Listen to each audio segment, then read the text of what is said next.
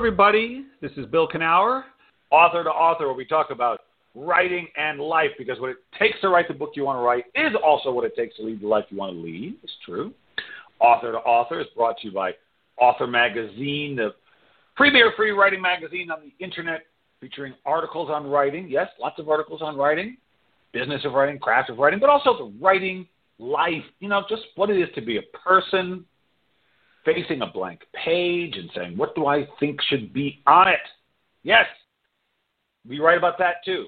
I write about 3 times a week, plus we publish articles. Anyway, lots of articles. Plus we have video interviews with best-selling and award-winning authors across the genres. Got a new one up with Kira Jane Buxton, author of Hollow Kingdom, a hot new YA novel narrated by a crow. Yes, it is. Interesting book, interesting person. She experienced a lot of failure early in her life trying to be an actress, but it just did something to her. It steeled her to pursue writing, and she talks about it with humor and liveliness. It's a great interview. Check it out, authormagazine.org. And we're funded by the Pacific Northwest Writers Association. These people have been supporting writers from pen to publication since 1955. And, I'm a part of that group.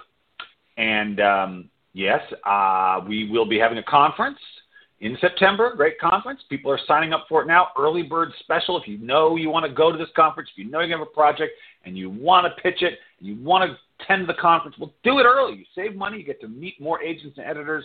It's worth it. Yes, it is. Believe in yourself. Do it. PNWA.org. PNWA.org. Yes. Well, last week had a great online fearless writing class. I'm going to do fearless marketing this weekend, Saturday, March 7th. Yes. Still have slots open there. If you want to sign up, you can go to my website, williamknauer.com, sign up for that. Also, speaking of PNWA, I'm going to be doing a live in-person fearless writing workshop through PNWA, and you can sign up for it at pnwa.org. That'll be if you, of course, live in the Pacific Northwest. That's going to be, you have to live sort of near Seattle or thereabouts. Okay. Oh, we got one of my favorite people back on the show, Andrea Polard. She is, she's a psychologist and an author. Yes, she is. And she's also a lifelong meditator. Her interest in psychology and happiness began early at age 16. She became a clinical psychologist in Germany first in 1993 and then in California in 2001, and was trained in primal therapy, cognitive behavioral therapy, self-psychology, and positive psychology. When Andrea discovered that happiness is possible even for those who were previously traumatized, she decided to share the necessary skills. She began writing a unified theory of happiness, an East meets West approach to fully loving your life, which she completed over the course of 12 years, people, 12 years. It was published by Sounds True, an internationally published award-winning book. Subsequently, she founded a psychotherapeutic approach, synthesizing psychology and the wisdom tradition, Zen Psychology Therapy, ZPT. She offers this approach in her Los Angeles Center for Zen Psychology. Andrea also writes a popular column for Psychology Today. Her 2 new projects, the Heart Sutra and Enlightenment Guaranteed, the 10 Habits of Sane People in an Insane World, are soon to be published. Andrea, how are you doing? Yeah. Very good. Thank you for having me, Bill. Andrea, when I was a boy, my mother brought my brother and my sister and I over to her friend Ann's house, and she said, we're all going to meditate. Let's go. We're all going to meditate. So I laid down, and it was just like the most boring hour of my life. Now, I'm a meditator now, but when I was a kid, it was just impossible. And it wasn't until I was in my 40s that I could really do it. But you've been doing it all your life, so what drew you to it at an early age? So, you cannot make young kids do it the way that adults do it. It's a big mistake, right? I think it's kind of almost like child abuse. I told my mother that. Yeah, some people have a talent for teaching children mindfulness, but this is not really what they're thinking about, like, you have to lay down or sit down and be quiet and count your breath. So for me, it happened very naturally. I was raised Catholic, and I was a very wild child. And yet I was very, very quiet in church, and I didn't know that when I went into my deep state of, quietness, I didn't know that not everybody prays like this. I never prayed for anything. I never asked for anything. When I was praying, I just got very, very quiet. And my mom was very surprised every single time and asked me, "What are you doing there?" And I just said to her that I'm with God. I had no better terminology. I just felt like this silence is when I found myself and found the moment. I did that way earlier than 16, but when I was 15, I was taught to meditate like you can when you're a little older. It was also in church. It was, once again, it was from a Catholic. And my experiences with the Catholic Church were excellent. They taught me how to meditate, and that's how it proceeded. And I went also in a convent. Once again, they did meditation there too.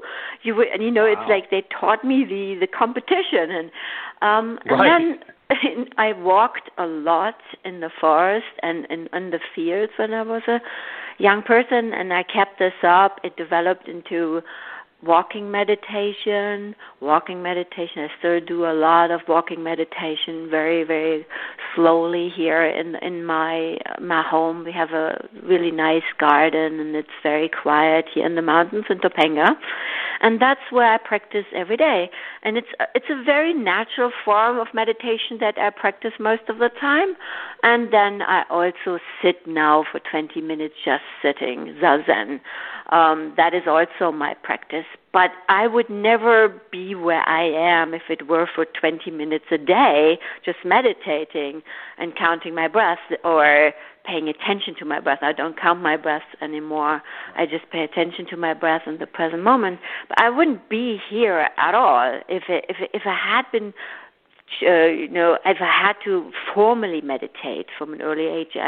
This daily practice every day for me, almost whatever I do is a meditation for me, of course, including writing. Yeah? Right, yes. And what's interesting is before I started meditating, I always thought, I said, well, when I hear people describe meditation, it sure sounds like what I'm like after I write. It sure feels, I know it's different because I'm being sort of more active, but once I started meditating, I did see that there was more connection there. I was right, that there was a connection between the meditative state and the writing state. Very much so. When my definition of meditation is very general, you focus your mind on something positive or whole, and while your mind is somewhat relaxed, you're also excited or aroused, or you're highly focused. So you're not in a just relaxed state of mind. You're also highly focused. And so this sweet spot between focusing your mind and relaxation is exactly what you do in meditation as well, except for with meditation, then you take it one step further. But, for some people, that's not something that works. Some people want to always be active. For example, there were very famous Zen masters who said that activity is far superior over sitting down quietly. So we have a lot of different examples, masters, that taught us how you can also do it. There is not one size fits all. A lot of people think, oh my God, Zen is such an austere discipline. You have to sit there, stare against the wall, get hit by something if you seem to not focus very well. But for me, Zen is a very fun practice. It's my time where I get to do absolutely nothing, where that is the whole idea of not getting anywhere, but being completely here. So I have that as my time, but then I also find Zen, there's so much more to Zen than just sitting for me. There's so many wonderful stories you learn from, and there's so many paradoxes that you you deal with or you get subjected to when you study Zen, they make it so that you cannot take yourself too seriously. It's impossible. And it's a quality that we as writers need very, very much. You know, we not need, to take ourselves too seriously. Yes. Yeah. I think true. that's essential to good writing. It's like if you especially when you think of the outcome. Oh, I have to make it and be read by so many people, and I have to gratify everyone. And you've talked about this in your program a lot, where this is a death of creativity. You know, when you're getting enslaved to the outcome. Yep. And really, you how do you disattach from the outcome? I think is you fall in love with the process, and you do that by not taking the outcome or your ego that is involved with the outcome. You can't take that too seriously. No, you cannot. It's really. I mean, you can frame it You can use different language for it. You can frame it different ways, but it's always about being present, because the outcome that you want is to be in that flow, in that zone, and that becomes its own reward. That becomes its own outcome, and what comes out of that, what you produce, if you will, while in that state, that brings you those other outcomes that you think you want so much, which is readership and money and blah, blah, blah. But it all begins with caring about the outcome of being present and tuned in and receptive and in the flow, and then everything else just comes out of that. But you have to remember that. We have to remember that. And that's really the problem. That's what I consider our greatest problem also here in our society, that we can actually no longer do this. Our culture is no longer conducive to just doing something because you love it, or you enjoy the process, or you find meaning in the process. It makes you grow as a person. It's always goal-oriented. It's always outcome-oriented. And so that's why I wrote my new book, because I felt that people are sucked into a life of high demands everywhere. We're completely overwhelmed by so many different stimuli, and we don't know how to handle ourselves anymore. So people feel a sense of dread the moment they wake up in the morning. Right. And this goes on until they go to bed at night. And they are, the greatest thing that you can say about yourself is, "How are you? I am busy." And this isn't this is, and rich and poor people alike. So this is like a common bug that everybody has caught, that you think that busyness is it, and you can't escape it.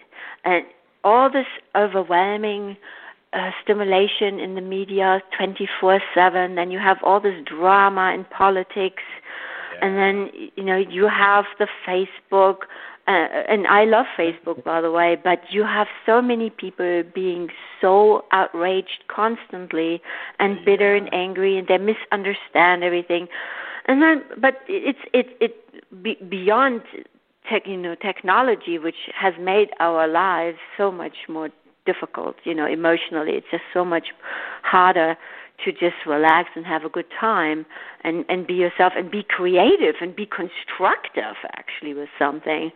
But it's also all the other things, that characterize our modern times. Everything is so fast changing, no more calm spaces. Nobody has time for each other anymore. We got to find our calm space ourselves, don't we, Andrea? We got to make like you go for your walk in the hills, you're calm. I can sit in my chair, I'm calm. And I have to say, I am curious about the 10 Habits of Sane People. I'm hoping I've got about 3 of them, maybe, at least. I'm hoping. So what are these? There's 10 Habits of Sane People in an insane world. What are some of those habits? What are your favorite habits of sane people? So for me, it's in 3 parts. The book is in 3 parts, and that's how I also remember everything in 3 parts. Right. It's before you get out of bed, you prepare your mind.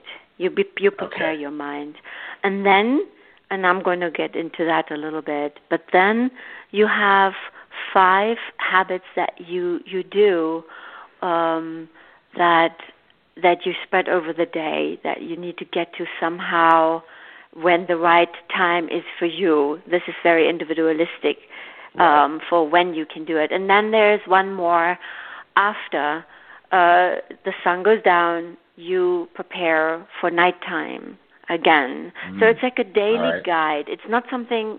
It's a secular, spiritual guide that starts in the very early morning and ends at night.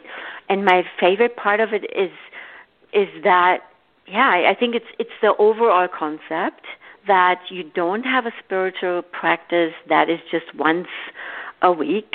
You know, I go to temple, I go to church, or I meditate, or I go for a walk, or even just once a day, I don't think can be enough. It's not even if you go for a walk, it's beautiful, and it will help you to go for a walk once a day for 10, 20 minutes. It will help you. There have been lots of studies about that. But what really makes a difference is when you have a whole routine where you just know what to do and how to find yourself and not lose yourself. So preparing your mind before you get out of bed can take 4 minutes if you know what you're doing, but you have to know what you're doing. You need to learn a little bit about it. What does that mean? So when I wake up and my mind wanders just like everyone else's mind, my goodness, I have to get up. Number one, that's not so easy for me. I'm not a morning person, yet I have 3 children. So, it's not. Yeah. So that's my first dreadful thought. Oh my God, I have to get up. And then I come to my senses and I say, what can I say good morning to? What can I say good morning to? I want to say good morning, because it's so dark immediately when you wake up like this. So I say good morning to myself and to the world and to the day, and so there are some practices that when you know what you're doing, it really has a positive impact for yourself for the rest of the day. And then I scan the day quickly for something positive. So I don't believe we have to force ourselves to be grateful all the time, but gratitude can be quite natural when you just simply scan the day. What's good? What's good? Because our mind automatically goes to the bad because of our biological negative bias. So we search for the negative because we want to be prepared. We want to know what's coming. That's just a very natural biological response. But to counteract that, we can just quickly take a moment and just, find something that is going to be good. So then there are other things. Form an intention I find very important. Didn't used to think so. I thought like the road to hell was paved, with intention. What's that saying? The road to hell is paved with good intentions. Yes. So I used to think so, and I was quite skeptical, of positive psychology. But I have come to love it and embrace it in my life and as a practitioner, and I'm including it in my book because intention has such a profound impact on us. It's such a big difference whether people have the intention, I'm going to. They made studies just about that, where they can see that the only difference between these two people and how they felt about something was that they formed an intention to feel especially good, for example. And it had an incredible impact, Absolutely, and I want to just interject about how this affects writing. In fact, because I teach fearless writing, and I often bring this up now with my students and my clients, which is, writing has you have two experiences with writing. Sometimes there's the very good part of it, which is when you're in the flow and you're in the zone and things are coming. But there are also moments where it's not coming. Maybe you feel blocked. Maybe you feel cold. Maybe you have no ideas. But I think it's very important that when you're not writing, that when you think about writing, you only think about the part that you want to have. You only think about the flow state. You only think about the highly creative state, because that's the goal. And you don't want to focus on the part that you don't want. You want to picture, like, I'm going there to have this discovery. I'm going there to have this creative flow state. Maybe I won't get there, but that's my goal. That's why I'm doing it. I'm not doing it to feel blocked. I'm not doing it to feel cold. But you've got to think about it in the most you've got to make the most friendly story about writing you can when you're not writing, I think. Does that make sense? I do. I believe that is the case. I think what I would describe as I make sure that my heart remains open and that I will not close down on myself with anything negative. I can't do this, how I will do this. This is the exact outcome I want to have, etc., etc. There's so many ways to do this. But when you say, I have the intention to keep my heart open and to whatever the moment brings, even in writing, you want to create a beautiful sentence. It works with a beautiful sentence. If you are too rigid about it, it won't flow out of you. But if you have an open heart and you pay attention to this and you go with your own cues, basically, something opens up in your mind with this positive attitude. There's something very profound that gets reawakened. You just relax because this present moment is never really perfect in the sense of completely flawless. So nothing in that way can ever be perfect. You can't be flawless. Your writing cannot be flawless. Your life cannot be flawless. Nothing. Yourself cannot be flawless. But you can open up to the life as it is, as being not like a picture perfect, but like a harmonious oneness that you can open up to. Something that just makes sense to you as a whole. And in that, when you look at life like that, and you just think of, I can only answer to this whole life with an open heart and let whatever happens. Something really profound happens inside of you and things flow.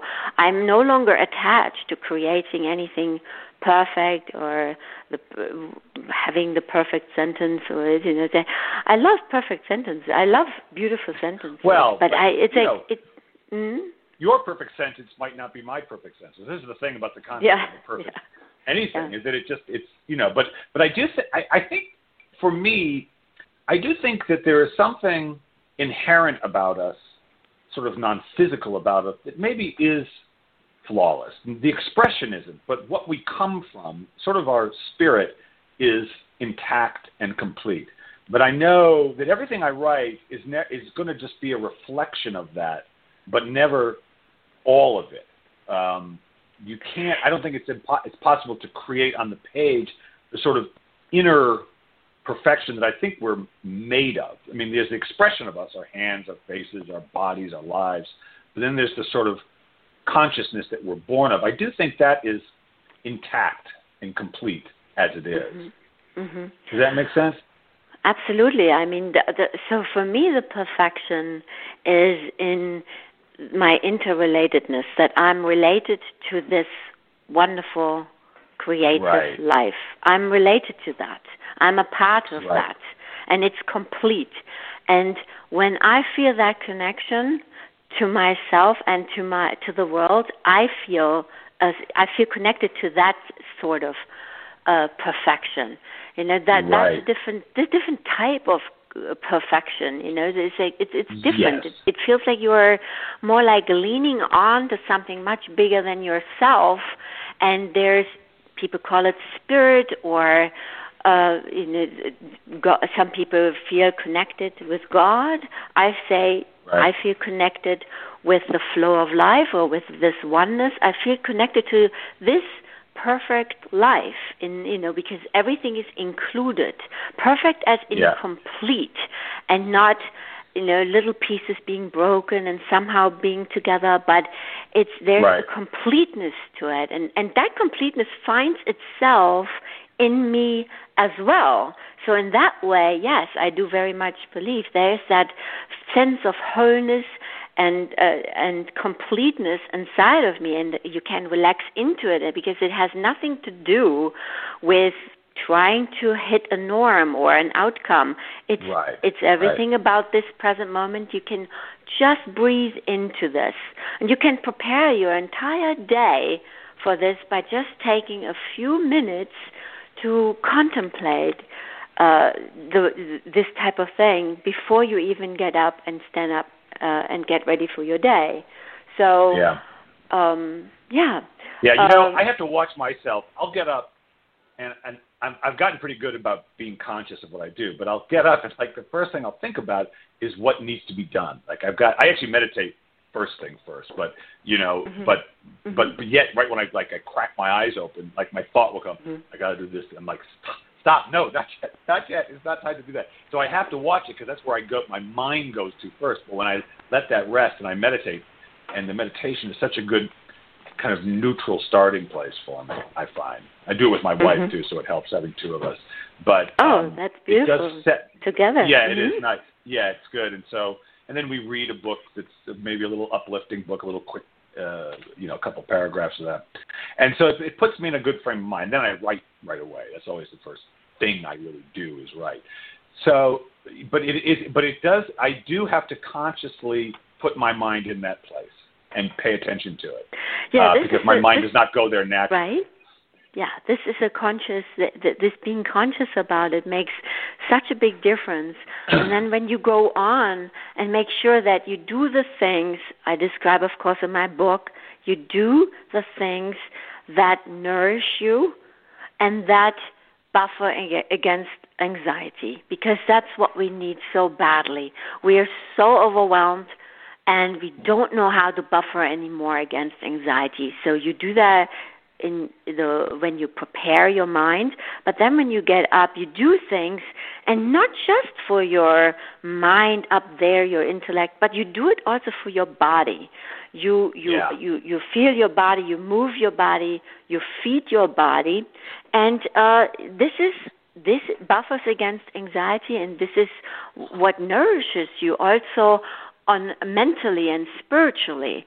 So because it's one whole, so the body, mind, spirit, it's one whole, and so you have to also pay attention what you take into your body, what you eat, and how you and what you will not eat. Make sure you eat healthily and so on, and exercise and move your body, but in that spirit of enlightenment. So in Zen, we believe that everyone is already enlightened. We're just blind to it. We just don't. Right. We don't know that we are related. We feel so alone and so separate.